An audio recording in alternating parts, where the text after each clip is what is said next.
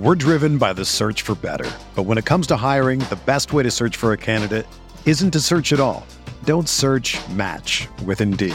Indeed is your matching and hiring platform with over 350 million global monthly visitors, according to Indeed data, and a matching engine that helps you find quality candidates fast. Ditch the busy work. Use Indeed for scheduling, screening, and messaging so you can connect with candidates faster.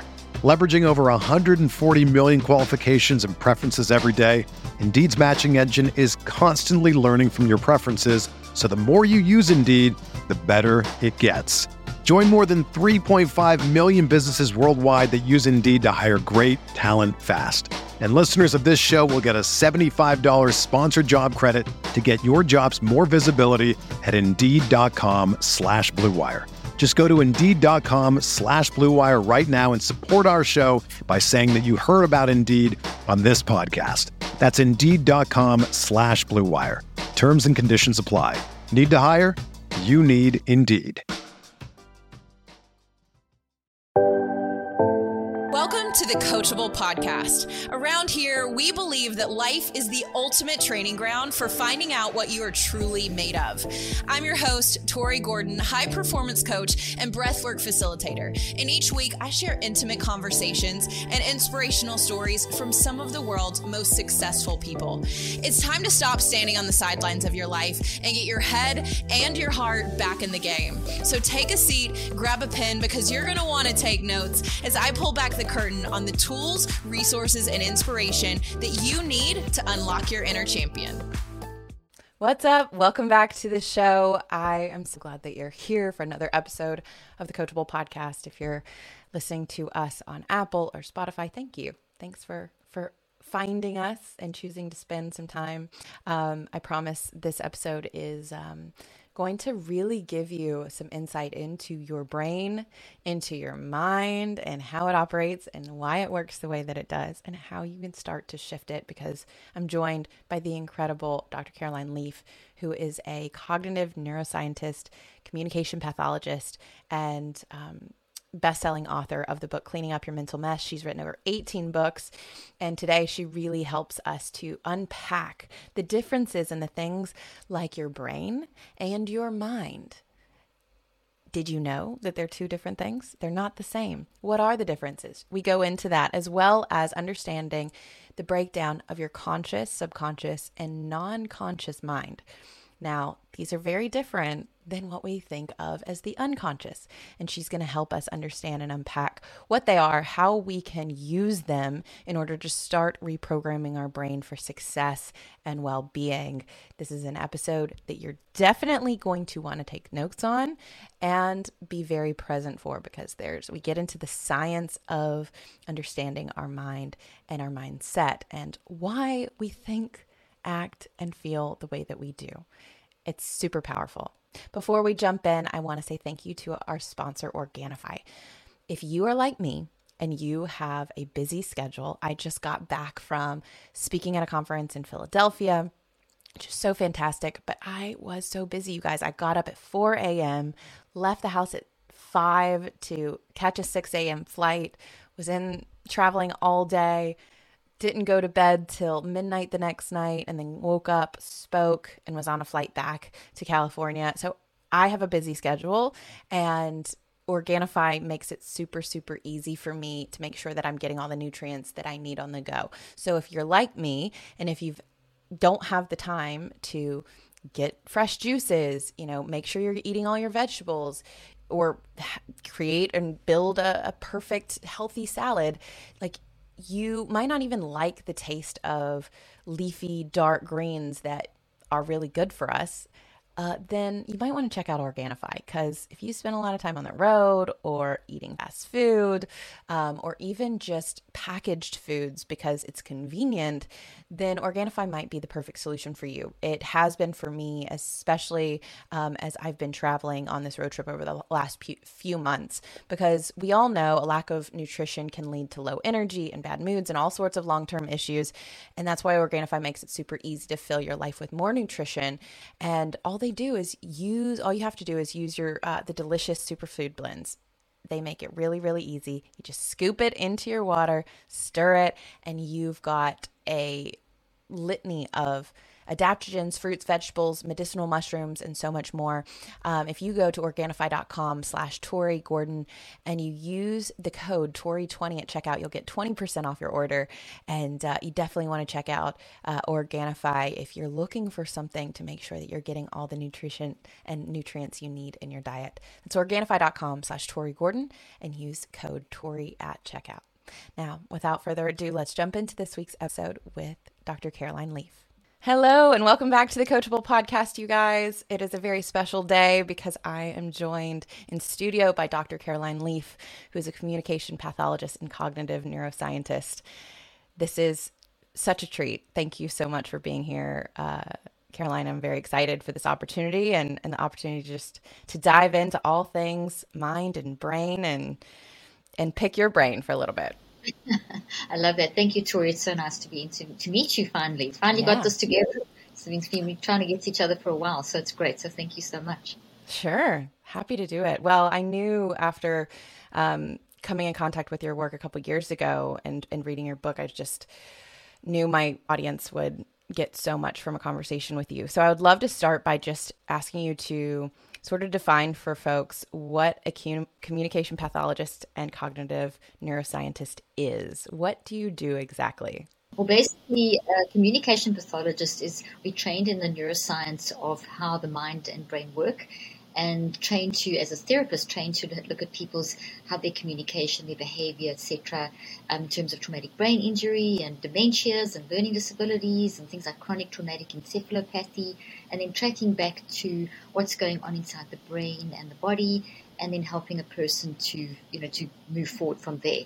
So I went further and got very deeply into the mind-brain-body connection. I did master's and PhD in that area and specialized with things like traumatic brain injury and so on. So I got into the clinical neuroscience side of things as well. And in the early days, back in the 80s when I first started, neuroscience was very, very new then. It was more sort of a neurological focus. And over the years, I still do clinical research, and I don't practice anymore. I practiced for 25 years. Now what I do is the clinical trials and research and put everything into the books and the apps and try and help people with mind management, just how we use our mind to drive our brain and our body. Well, it's so necessary because I think oftentimes this valuable information can get lost in translation from the academic world into just regular people trying to understand themselves and their patterns and why they're getting certain results. And so I see you so much as a bridge for people to understand themselves more deeply and fully. And that's been a journey that I've personally been on over the last few years of just asking myself, like, who am I? Why are these things? Why am I struggling in certain areas? How do I get different results? And that's why people come to this show. It's all about being coachable and being willing to learn how to do something new, even if it's something as fundamental and primary as thinking and feeling. And so I'd love for you just to give us an idea and a breakdown of these two huge concepts that for a lot of us are completely intertwined, and maybe we think they're the same thing, which is our brain and our mind. What is the difference? Is there a difference, and how can we start to understand that and unpack that a little bit? Such a good question, and a question that's created so much scientific debate and so much philosophical debate for centuries. But if you track back the sort of historical side over thousands of years, there's always been a distinction between mind and then the physical brain and body. And then there was periods in history where you got all these things called dualism, and then there was a sort of an anti-dualism where mind and brain were seen as one. And we're kind of in that era now where there's two schools of thought. There have always been, but the quite dominant, outspoken school of thought is that the mind and the brain are the same thing. And I've watched this trajectory over the last 40 years. So just as short a time ago as 35 years, 40 years ago, we spoke about the mind and the brain as being separate. And the mind could change, but the brain couldn't. That's what was believed right up until now. We know the brain can also change. But the mind and brain were seen as separate. But as we learned more about the brain and neuroscience advanced, we became neuro-reductionistic. So now the general messaging to the population is one of mind and brain are the same thing. So when you talk about mind, people think you're talking about brain, but actually they're not the same thing at all. There is what we call a scientific dualism, where the mind is as physical as the brain, but it's a different type of physicality. So here's a model of a brain. For those of you that are listening, I'm holding up a model of the human brain. And as we can see this model, we know it's in our head, the brain, and you and I can see each other physically, and whoever's watching us, the physical is very obvious. What's not that obvious is like mind. I mean, what is it? It seems like such an intangible concept. So to give you a way of like a sort of orientation, think of gravity. You and I are both sitting. We're not floating because of gravity. Now, we can't see the gravity. We can't see the gravitational field, but we know they're there because of the evidence, which is us not floating. Right. So take that concept. The mind, there's evidence of mind because of the fact that you and I can talk. We can listen to each other. People are listening to this conversation.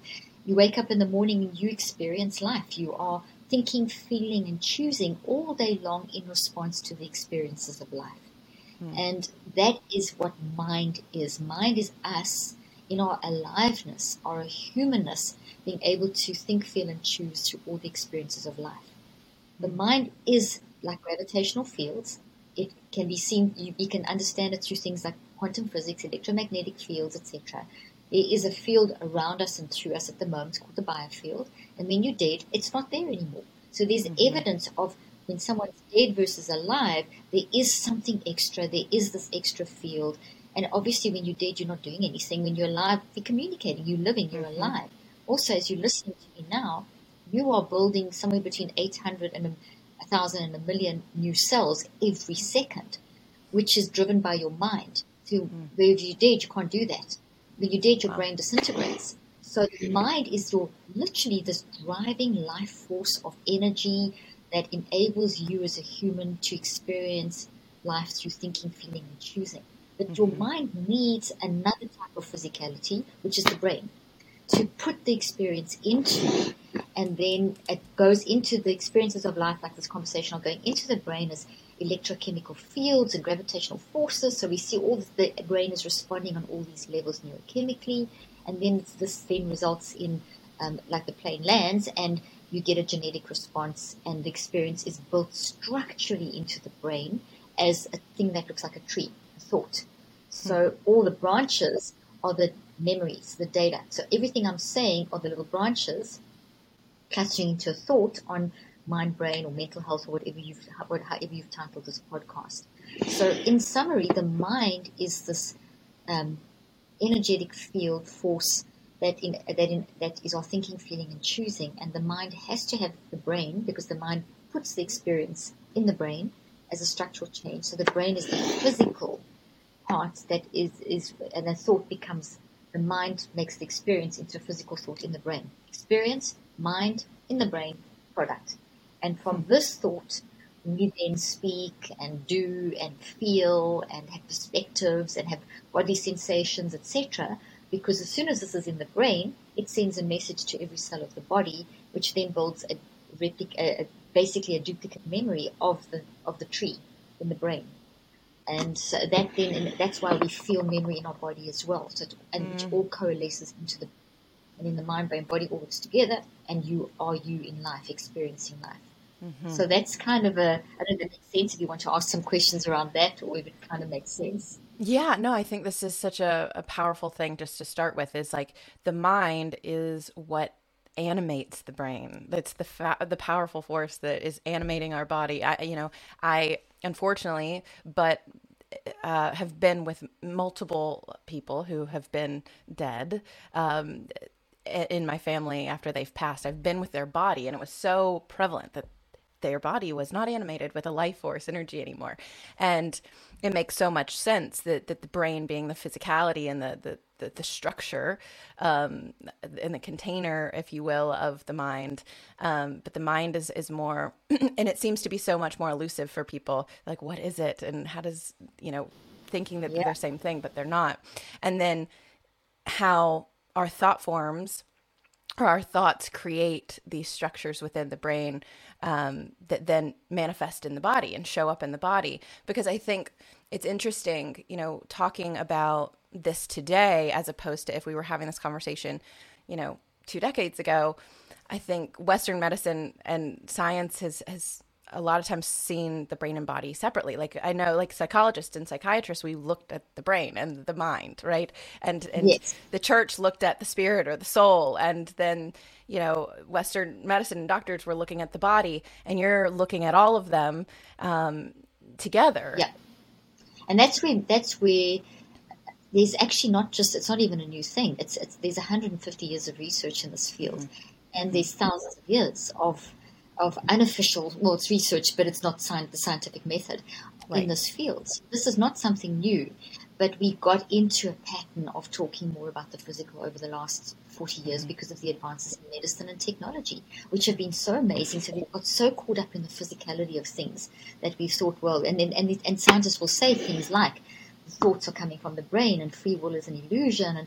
And then I always say, when I have these kind of discussions with these sort of scientists, I say, hey, listen, what was your research? And then they'll tell me something like, well, we got a group of people together and they had to do X, Y, and Z activity, and we did fMRI scans and we did this. So I said, okay, so the people were alive, they did something, they responded to an experience, and then you measured the response. They said, no, the brain produced it. I said, no, it couldn't have, because you've got the people to do things and then you measure the response. You didn't just take a dead person and stick them in and if you say free will is an illusion, then you've got to ask the question, well, you made the decision to say that anyway. So you actually shoot yourself in the foot because you chose to say, you chose to even debate the issue. Mm-hmm. That shows you that free will is not an illusion. And you just have to look at children, look at animals. I've got 2 puppies. They're totally different. So we can even talk around animals making different choices. So, these are the concepts that are nice to package scientifically, to say that the brain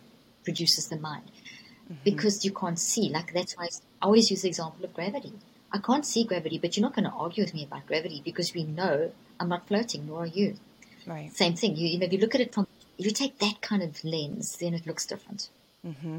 Yeah, you talk about the power of choice, and I think that's really something that I tie in and to speak a lot about in my work is like what makes us so powerful in our ability to change our outcomes, our results, or create the future that we want to see for ourselves is our ability to make intentional, conscious choices. And I remember for the first time cognitively, consciously remembering a time where it became prevalent to me. I became aware of the fact that I had a choice in the matter. And I've talked a lot about this on my show, but when my sister was diagnosed with leukemia, my dad sat us down as a family, and he was kind of like the coach in the moment. He huddled us all around and he was like, team, we've got 2 choices, hope or despair. We can choose to see our experience this way, or we can choose to see it this way. We can be defeated, or we can choose to tell a different story, right? And it was the first time I ever remember thinking, oh, I get to decide like how I want to feel about this. I get to decide how I'm going to perceive this situation. And it gave me so much power. And so obviously bringing awareness to our thoughts and what we are creating is so important in a lot of what my audience is trying to learn how to do so that they can create a new experience for themselves. I'd love for you to explain the difference between a couple of different things, because I think this is going to be really important for those that are listening. The difference between the conscious mind, our subconscious mind, and what you call the non-conscious, which might have been misinterpreted as the unconscious mind. What are they? How are they different? Because I know that our audience is aware of how much, especially in the first 7 years of life, our subconscious is just being programmed, downloading all of this information, learning about the world, learning about the game of life, how to play it, what are the rules, is it safe? And that's our brain, our structural brain is actually like really getting all of that hardwiring in there. And then that plays out in our adult life over and over and over again. And so many of us struggle with, how do I reprogram that now? But I think it starts with understanding the differences in our subconscious, our conscious, and our non-conscious. Can you walk us through that? It's really an important place to start. And I'm also super impressed that you actually picked that up, the differences, because it's really, it's an area that's so confused. The literature out there and just hearing people speak on social media, unconscious is used all the time. Now, the unconscious, let's start with what the mind is not. The unconscious is if you're asleep or you're under anesthesia, you've been knocked out by a baseball bat or something. So it doesn't mean your brain's not active. It's still active, very, very active, but there's a part of it that has gone to sleep. That's not what we're talking about now. That is basically a state that your brain gets put into, unconscious. The non-conscious mind is the biggest part of who you are. It's the most intelligent part of who you are. It operates 24/7. It operates at quantum speeds of 10 to the 27, which is faster than 400 billion actions per second. It operates in the present, past, and future. And it's where every experience that you've ever had from a certain point, obviously late term in the womb, when your brain is actually able to process experiences, to the age that you're at now. Every single experience, and we have on average about 8,000 experiences a day. That's very average. Some people have less, some people have more, but if you take an average, that has been built by the non-conscious mind with the conscious mind into the brain. But 95% of what has been wired in or coded into the brain and the body and the mind, because it goes in three places, it also goes into the mind, brain, and body, is 95%. Is basically driven by the non-conscious. You're not consciously aware of the experience. So it's happening by osmosis, not osmosis, but I mean it's happening without you being aware of it. By the pure virtue of being human and alive, every experience, your nurturing, what your parents are going through, what you hear at school, the belief systems you grew up in, the environment, the geographical, the socioeconomic, the political, all of that is wiring into you. And as you said, that is playing out into our future. What isn't correct psychologically, and for the research, what we now know is to be true, is that it doesn't stop at 7 and it's not fixed at 5 or 7. So whatever's happened in childhood does not mean that the rest of your life's a mess. Okay. And it does not mean that, okay, that's it for the rest of your life. Right. What happens is that life is built into us and some of it's negative. And that negativity has an impact.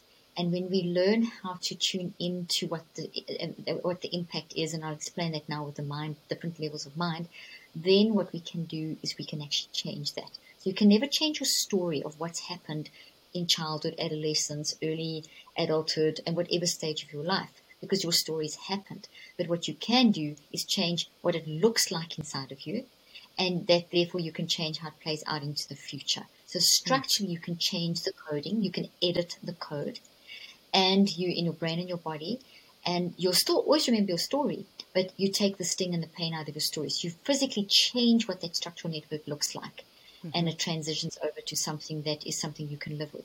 And part of that process is being comfortable with the uncomfortable, being comfortable with not knowing reasons why people did what they did to you, because they're an expert on their own experience and their own pain, whatever. We spend way too much time ignoring the cause, and then once we do face the cause, we then spend a lot of time trying to find why did someone do that. And those are two areas that are not going to create sustainable change. We have to understand that the way we show up is the impact of life, and there's a reason why we show up like that. And we have to be very systematic, very logical, the way that our brain, mind, body is structured, the way that our neurons work, the way that our glial cells work, the way that the quantum energy works through the brain, all of it. The way the blood flows, all of it is very organized, very systematic. And so as logical, systematic human beings, we have to understand that the way we're showing up is because of something.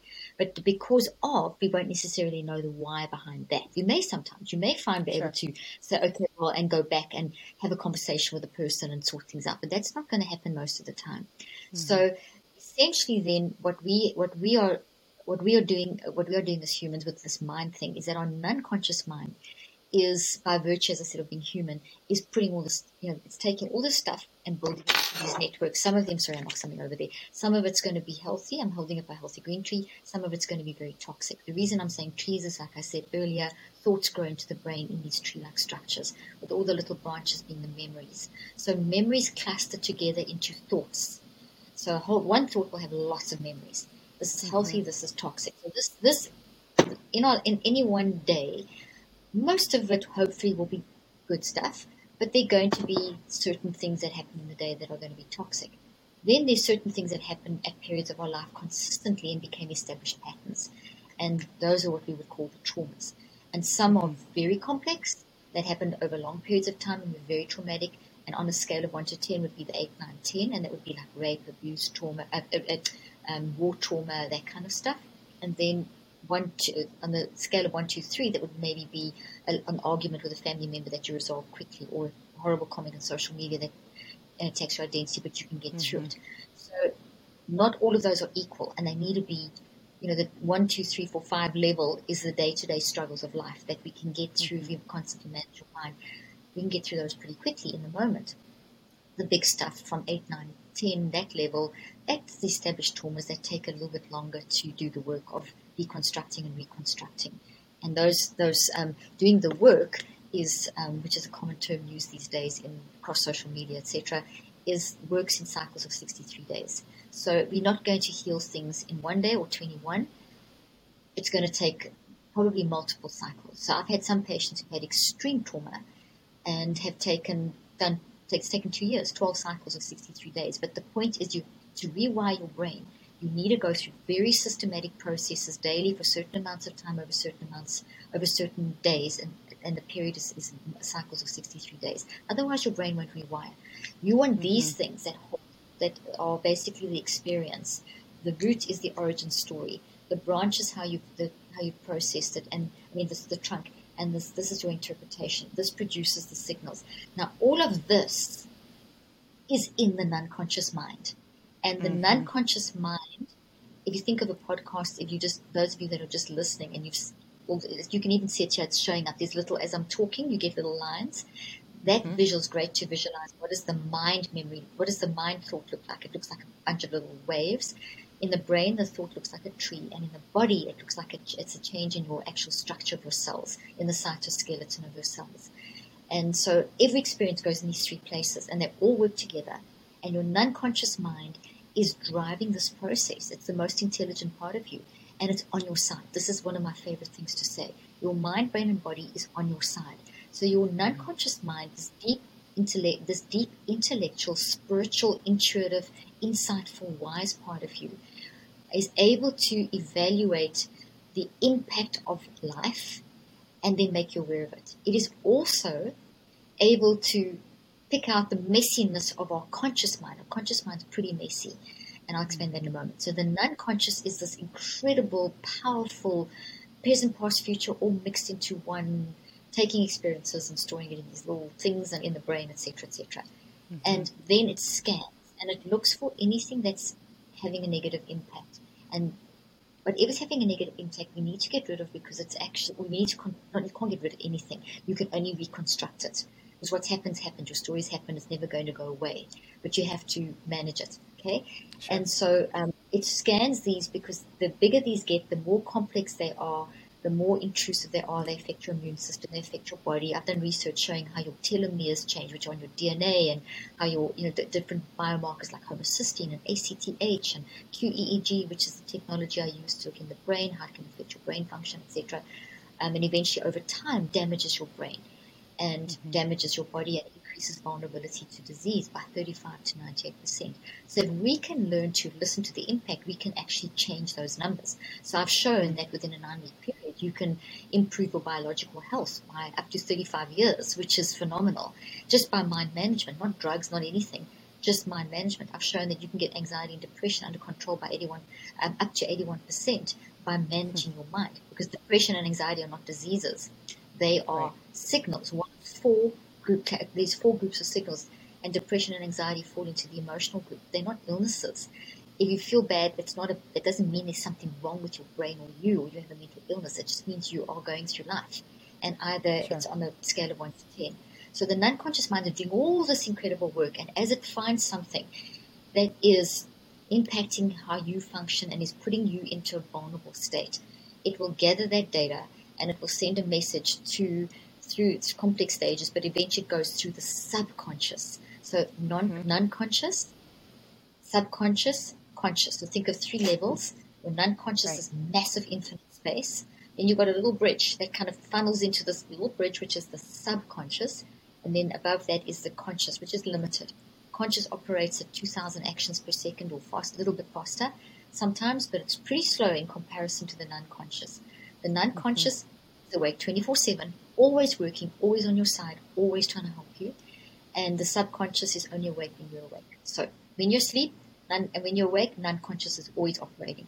Conscious is only working when you're awake. Subconscious only working when you're awake. Subconscious is the bridge. So as I'm speaking now, things are popping into your mind from the non-conscious through the subconscious into the conscious mind as signals to help you to process what I'm saying. So you're relating it to your current experience. So your non-conscious, therefore, if it's a toxic issue, one of the signals that will send through the subconscious mind is something like depression or anxiety or frustration or whatever. These are not, no illness, emotion is an illness, and no emotion's bad. And no emotion should be suppressed because they are incredible messengers, and they're one of 4 signals. They never live alone. They live connected to 3 partners. They have 3 partners, and those all 4 have invisible ties to its origin, which is the thought, which has an origin, a source, which is the root system. So the non-conscious sends signals through the subconscious into the conscious mind. So depression, for example, that's an emotion. It's one of 4 signals, not an illness. It's a warning signal. Embrace it. The minute you embrace it and say, okay, it's okay to be messy. I'm feeling depressed. You start drawing this out of the thought that it's attached to. The non-conscious starts then sending it through to the conscious mind. The minute that you're conscious of something, even if you can't see it all yet, it becomes, from neuroscience, we know that the protein bonds start getting weaker. This is a physical structure in your brain made of proteins. So if it's weaker, through awareness, I can change it. Okay. This is what most people don't actually even realize. Okay. So now the first signal, depression, is starting to bring this up.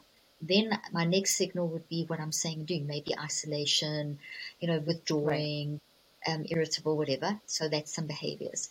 Then bodily sensations, maybe gut issues. Then those funnel into your perspective, life sucks.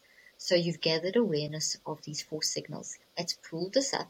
You still can't really see it, but the 4 signals you are attached to this, so it will draw you to, oh, okay, I'm gathering awareness of this. There's something going on in my relationships.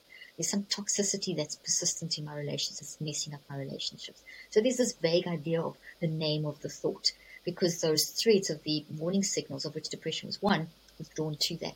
So as you now consciously and deliberately pay attention with your conscious mind, and this is very systematic, very organized, you then can start seeing, okay, well, what's going on here? How am I seeing myself? What am I thinking, feeling, and choosing about myself, my life, my relationship? So you're looking under the magnifying glass. You're reflecting on how the details of how you're showing up. So those 4 signals are attached to details, data, memories. And then you say, well, how did I get there? How did I process? How did I get to this point? There's an origin. So you track down. And then you get there, and you will actually, that whole process has now weakened this. And according to the law of physics, energy is never lost. It's transferred. So as I deconstruct this, I'm starting to build a little replacement thought. So this is getting weaker and weaker, and I'm building a replacement thought. Now, this is called, what I've just described, this process is called a neurocycle. It's a systematic way of driving the neuroplasticity of your brain with your mind. Your mind does the work. So it's a systematic, ordered mind management system that drives the neuroplasticity of your brain, therefore changing right down to the level of your DNA, of every cell of your body. And then that then manifests as changes in your behaviors. That process takes time. So the neurocycle is a system of 5 different steps that are very scientific, based on years of research and theories, etc. It's very simple. They're very simple, but they've got to be done properly. And most people, everyone's doing a level of these. It's just that's the order, the way you put them together, the timing, etc. So what we see is that if you do this from the research, if you do this systematically over 21 days, that will weaken this to the point where you have a little replacement thought. If you stop here, a reconceptualized thought, this could be triggered back into being big again. So to keep this under control and to weaken it even more, you need to spend another 42 days to take you to 63 days. So we need a minimum of 3 cycles of 21. The body heals in cycles of 21. The mind heals in cycles of 21. The brain wires in cycles of 21. We need a minimum of 3 groups of our non-conscious mind sending signals, our conscious mind paying attention and working very deliberately, all the 3 levels of mind together in a very systematic way for about 15 to 45 minutes daily. And as you do that over time, but by day 21, you've got this. If you do it for another additional 42 days, for only 5 minutes a day, you will grow it into this. And it's only when you do this now, this is going to dominate that. So there's just a tiny hint of, I know my story, but this is how I now want to change it and reconceptualize it to playing out in my life. And what I've described is the different levels of mind all working together very systematically to deal with traumatic, that's heavy. The 63-day cycles work with with anything from the 5 to 10 range of trauma, and the more complex cycles you'll need. So one cycle is not necessarily going to fix the problem. One neurocycle in 1 day is definitely not going to fix the problem. So that's for trauma. But then there's the in the moment stuff. Like, let's say like yesterday, I was late for a very important research meeting, and my whole team's waiting. We had a 7-hour meeting set up. It was a long meeting. Got stuck at the dentist, got stuck at the airport, and I was worked up and I was anxious. And so I did a neurocycle very quickly in the moment. I went through the 5 steps to calm my neurophysiology down, get my creativity back so I could manage the situation, get the team going, get there. Even though I was late, the team was still, in other words, you can use it in the moment as well. So it's got benefits on the whole thing is that we've got to manage our mind. So the neurocycle is the system of management of the non-conscious, subconscious, and conscious mind. So it's a long answer, but it kind of put it all together. No, it does, because it's like taking your mind to the gym, sort of. It's, it's a practice of repetition. Absolutely. You've got to do it. Yeah, and systematically, because people think habits form in 21 days, and that's a myth. That was a myth promulgated from it's a neurosurgeon, a plastic surgeon in the 60s, and discovered that their patients were healing in 3-week cycles. But and then it got translated into this myth of habits form in 21 days. But they don't. A habit means that you've got an established pattern. This is a habit. This is not a habit. This is a new right. And if you stop here, you will get totally frustrated, which happens so much when people are doing work on themselves or in therapy and they need to be coached. They're like, I've done positive affirmations for a couple days, or I looked at myself in the mirror and said, you're beautiful, like a couple days. Why am I not feeling better?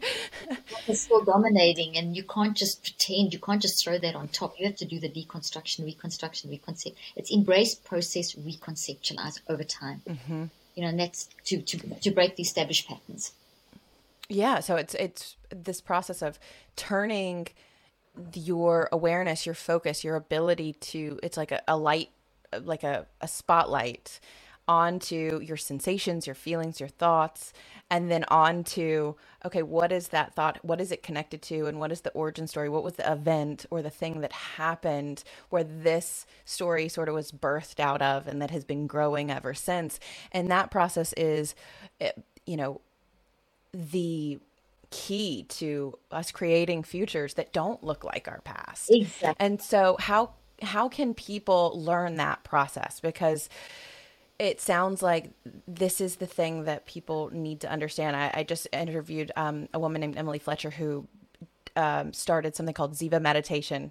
Yes, I know her. I've interviewed her. She's interviewed me. Yeah. Yeah, she's fantastic. And she talks about if we could just get people to sort of go through her process, similar. It's like every day, like as if brushing your teeth, you don't leave the house before you brush your teeth. If you don't leave the house before you take your mind to the gym in meditation or through this process, your mind is doing the meditation, it's doing the teeth, it's doing the everything. If your mind's not trained, you're not going to do any of those anyway. So yeah, you have to do it. Exactly. Yeah. It just needs to be that. We just have to get to a point where it's that ingrained in who we are. It's, of course I manage my mind. It's how I get through my day. Of course I brush my teeth. Of course I, take a shower in the morning. It's part of who I am and how I operate in the world at my best. So how do people learn what those 5 stages are, how to go through a neurocycle? I know you have something called the Neurocycle app. Can you tell us a little bit about that and how people can get involved and learn this process of taking them through reprogramming their mind? Absolutely. So what I've done is taken all my years of therapy and research and put it into simple form. So I've got the book, so they're cleaning up the mental messes, the book where it describes the process. I've got lots of other books too, but this is the most recent. And then the Neurocycle app's our platform that you can obviously get it on Google and iTunes. It's basically me walking you through that process. I take you through the 63 days, so that there's like a big block over here. That's the main program that walks you through the 63 days, audio, visual, etc. And then there's the in the moment stuff. So down the bottom, there's little the two little buttons there take you through a whole lot of in the moment exercises. The platform is growing. We're putting in all kinds of things. There'll be stuff for kids. I'm writing a book at the moment for mental health for children. We'll be building extra programs in there, brain building, all kinds of, so all the things we haven't even touched on that I talk about in the book. We have got a lot already in the app, but the app's like me giving you therapy. So it's a great way. You can press play while you're getting ready in the morning, cleaning your teeth. You can use Emily's meditation, because I talk about brain prep. That brain prep is things like meditation. So you can use Emily's meditation, whatever you want, and then you go through the neurocycle. And by the time you've got your makeup on, you're out the door, and you've basically done you've done a really great mind work which sets you up for the day. Wow. So this is, you guys, you're making therapy basically accessible to the public, which is what we need. We need resources like this to be able to deal with the suffering and the stress and the anxiety that so many people are facing. And I am so grateful that you have dedicated your life to this work and to helping to get people like me and our audience the resources that we need so that we can be successful and at peace and enjoy life. Because I really believe that, it's meant to be enjoyed. And so often we are playing life and the game of life in a way that's just, it's not that fun for so many people. And it's like, if you don't know the rules of a game, it's not very fun to play. And you're giving us a new rule book. Thank you. Well, thank you for saying that. And it's so important, because we also live in a toxic positivity environment where we think emotions are bad, and being almost like we've been put in this position where as soon as anyone has a negative emotion, they think there's something wrong with them when they aren't. That's the normal part of growing up as a child and adolescent and adults. And yes, there's the big stuff too, but you can't be in an environment where we just told any emotion's bad, and that's not the truth. We've got emotions are not illnesses. We are humans, and increased anxiety over the pandemic is a very normal, realistic response to an adverse circumstance. If people weren't depressed, I'd be concerned. I mean, it's so we're making something. It's not a mental health pandemic. It is a mismanagement of mind. That's the real issue. You've got to reteach people how to manage their minds. So thank you for what you do, because it's all working together to get people out there managing their mind, which is so important. Yeah. Yeah. That's what the show is about, you guys. We're here to give you the tools, resources, experiences, and opportunities to shift your mind, your mentality, your mindset, and your life ultimately, because your results are a byproduct of how you think and how you feel and how you choose to show up. Your power is your ability to choose. So thank you for choosing this podcast and being here with us. Caroline, thank you so much for your work. And we will make sure to connect you with everything in the show notes. If you want to get the Neurocycle app, you want to get a copy of Cleaning Up Your Mental Mess, and also connect with Caroline, where do you hang out online, and where can they find you? Absolutely. If they want to know more. Thank you. My social media handle is Dr. Caroline Leaf, and I'm on TikTok, Instagram, Facebook, the normal place, Twitter, everything. So lots of little videos and things to help people with the day-to-day stuff. Our webpage, drleaf.com. Absolutely. You guys go check it out. All of it's in the show notes. If you found this helpful, share it with a friend. This could be the exact thing that they need to give them hope in a situation that maybe they're feeling super defeated in, that their future doesn't have to look like their past. Dr. Caroline, thank you so much for being here. You're welcome back anytime. Till next time, you guys, go be coachable. You guys, if you love this show, do me a favor, please subscribe to the podcast. And if you feel called, leave a review. I would love to hear how the show is impacting you. But not only that, be a hero to somebody and share it with somebody in your life that needs to hear it. If you're getting value from it, I can guarantee it that someone else that you know would get value as well. And honestly, I wouldn't be here if somebody didn't share with me a podcast episode a couple years ago that absolutely changed my life and set me on the course that I am today. And I'm eternally grateful for that person. And you can be that person to someone else. So share it, share the love, because you matter, they matter, and what you have to say matters. So I would love to hear if there's something in this episode that really stands out to you and is a aha moment. Send me an email to media@torigordon.com. Let me know what it was that stuck out to you. What was your aha moment? Maybe where and around what time in the podcast that really spoke to you, because my team and I love to hear that. We love to see and hear exactly what is speaking to your heart, and it helps us to serve you better. So please like, subscribe, share. You are helping this podcast continue to grow and get out to larger audiences that can help shape the world and bring more and light, love, and healing to it. So thank you for your contribution, and let's get on to the podcast.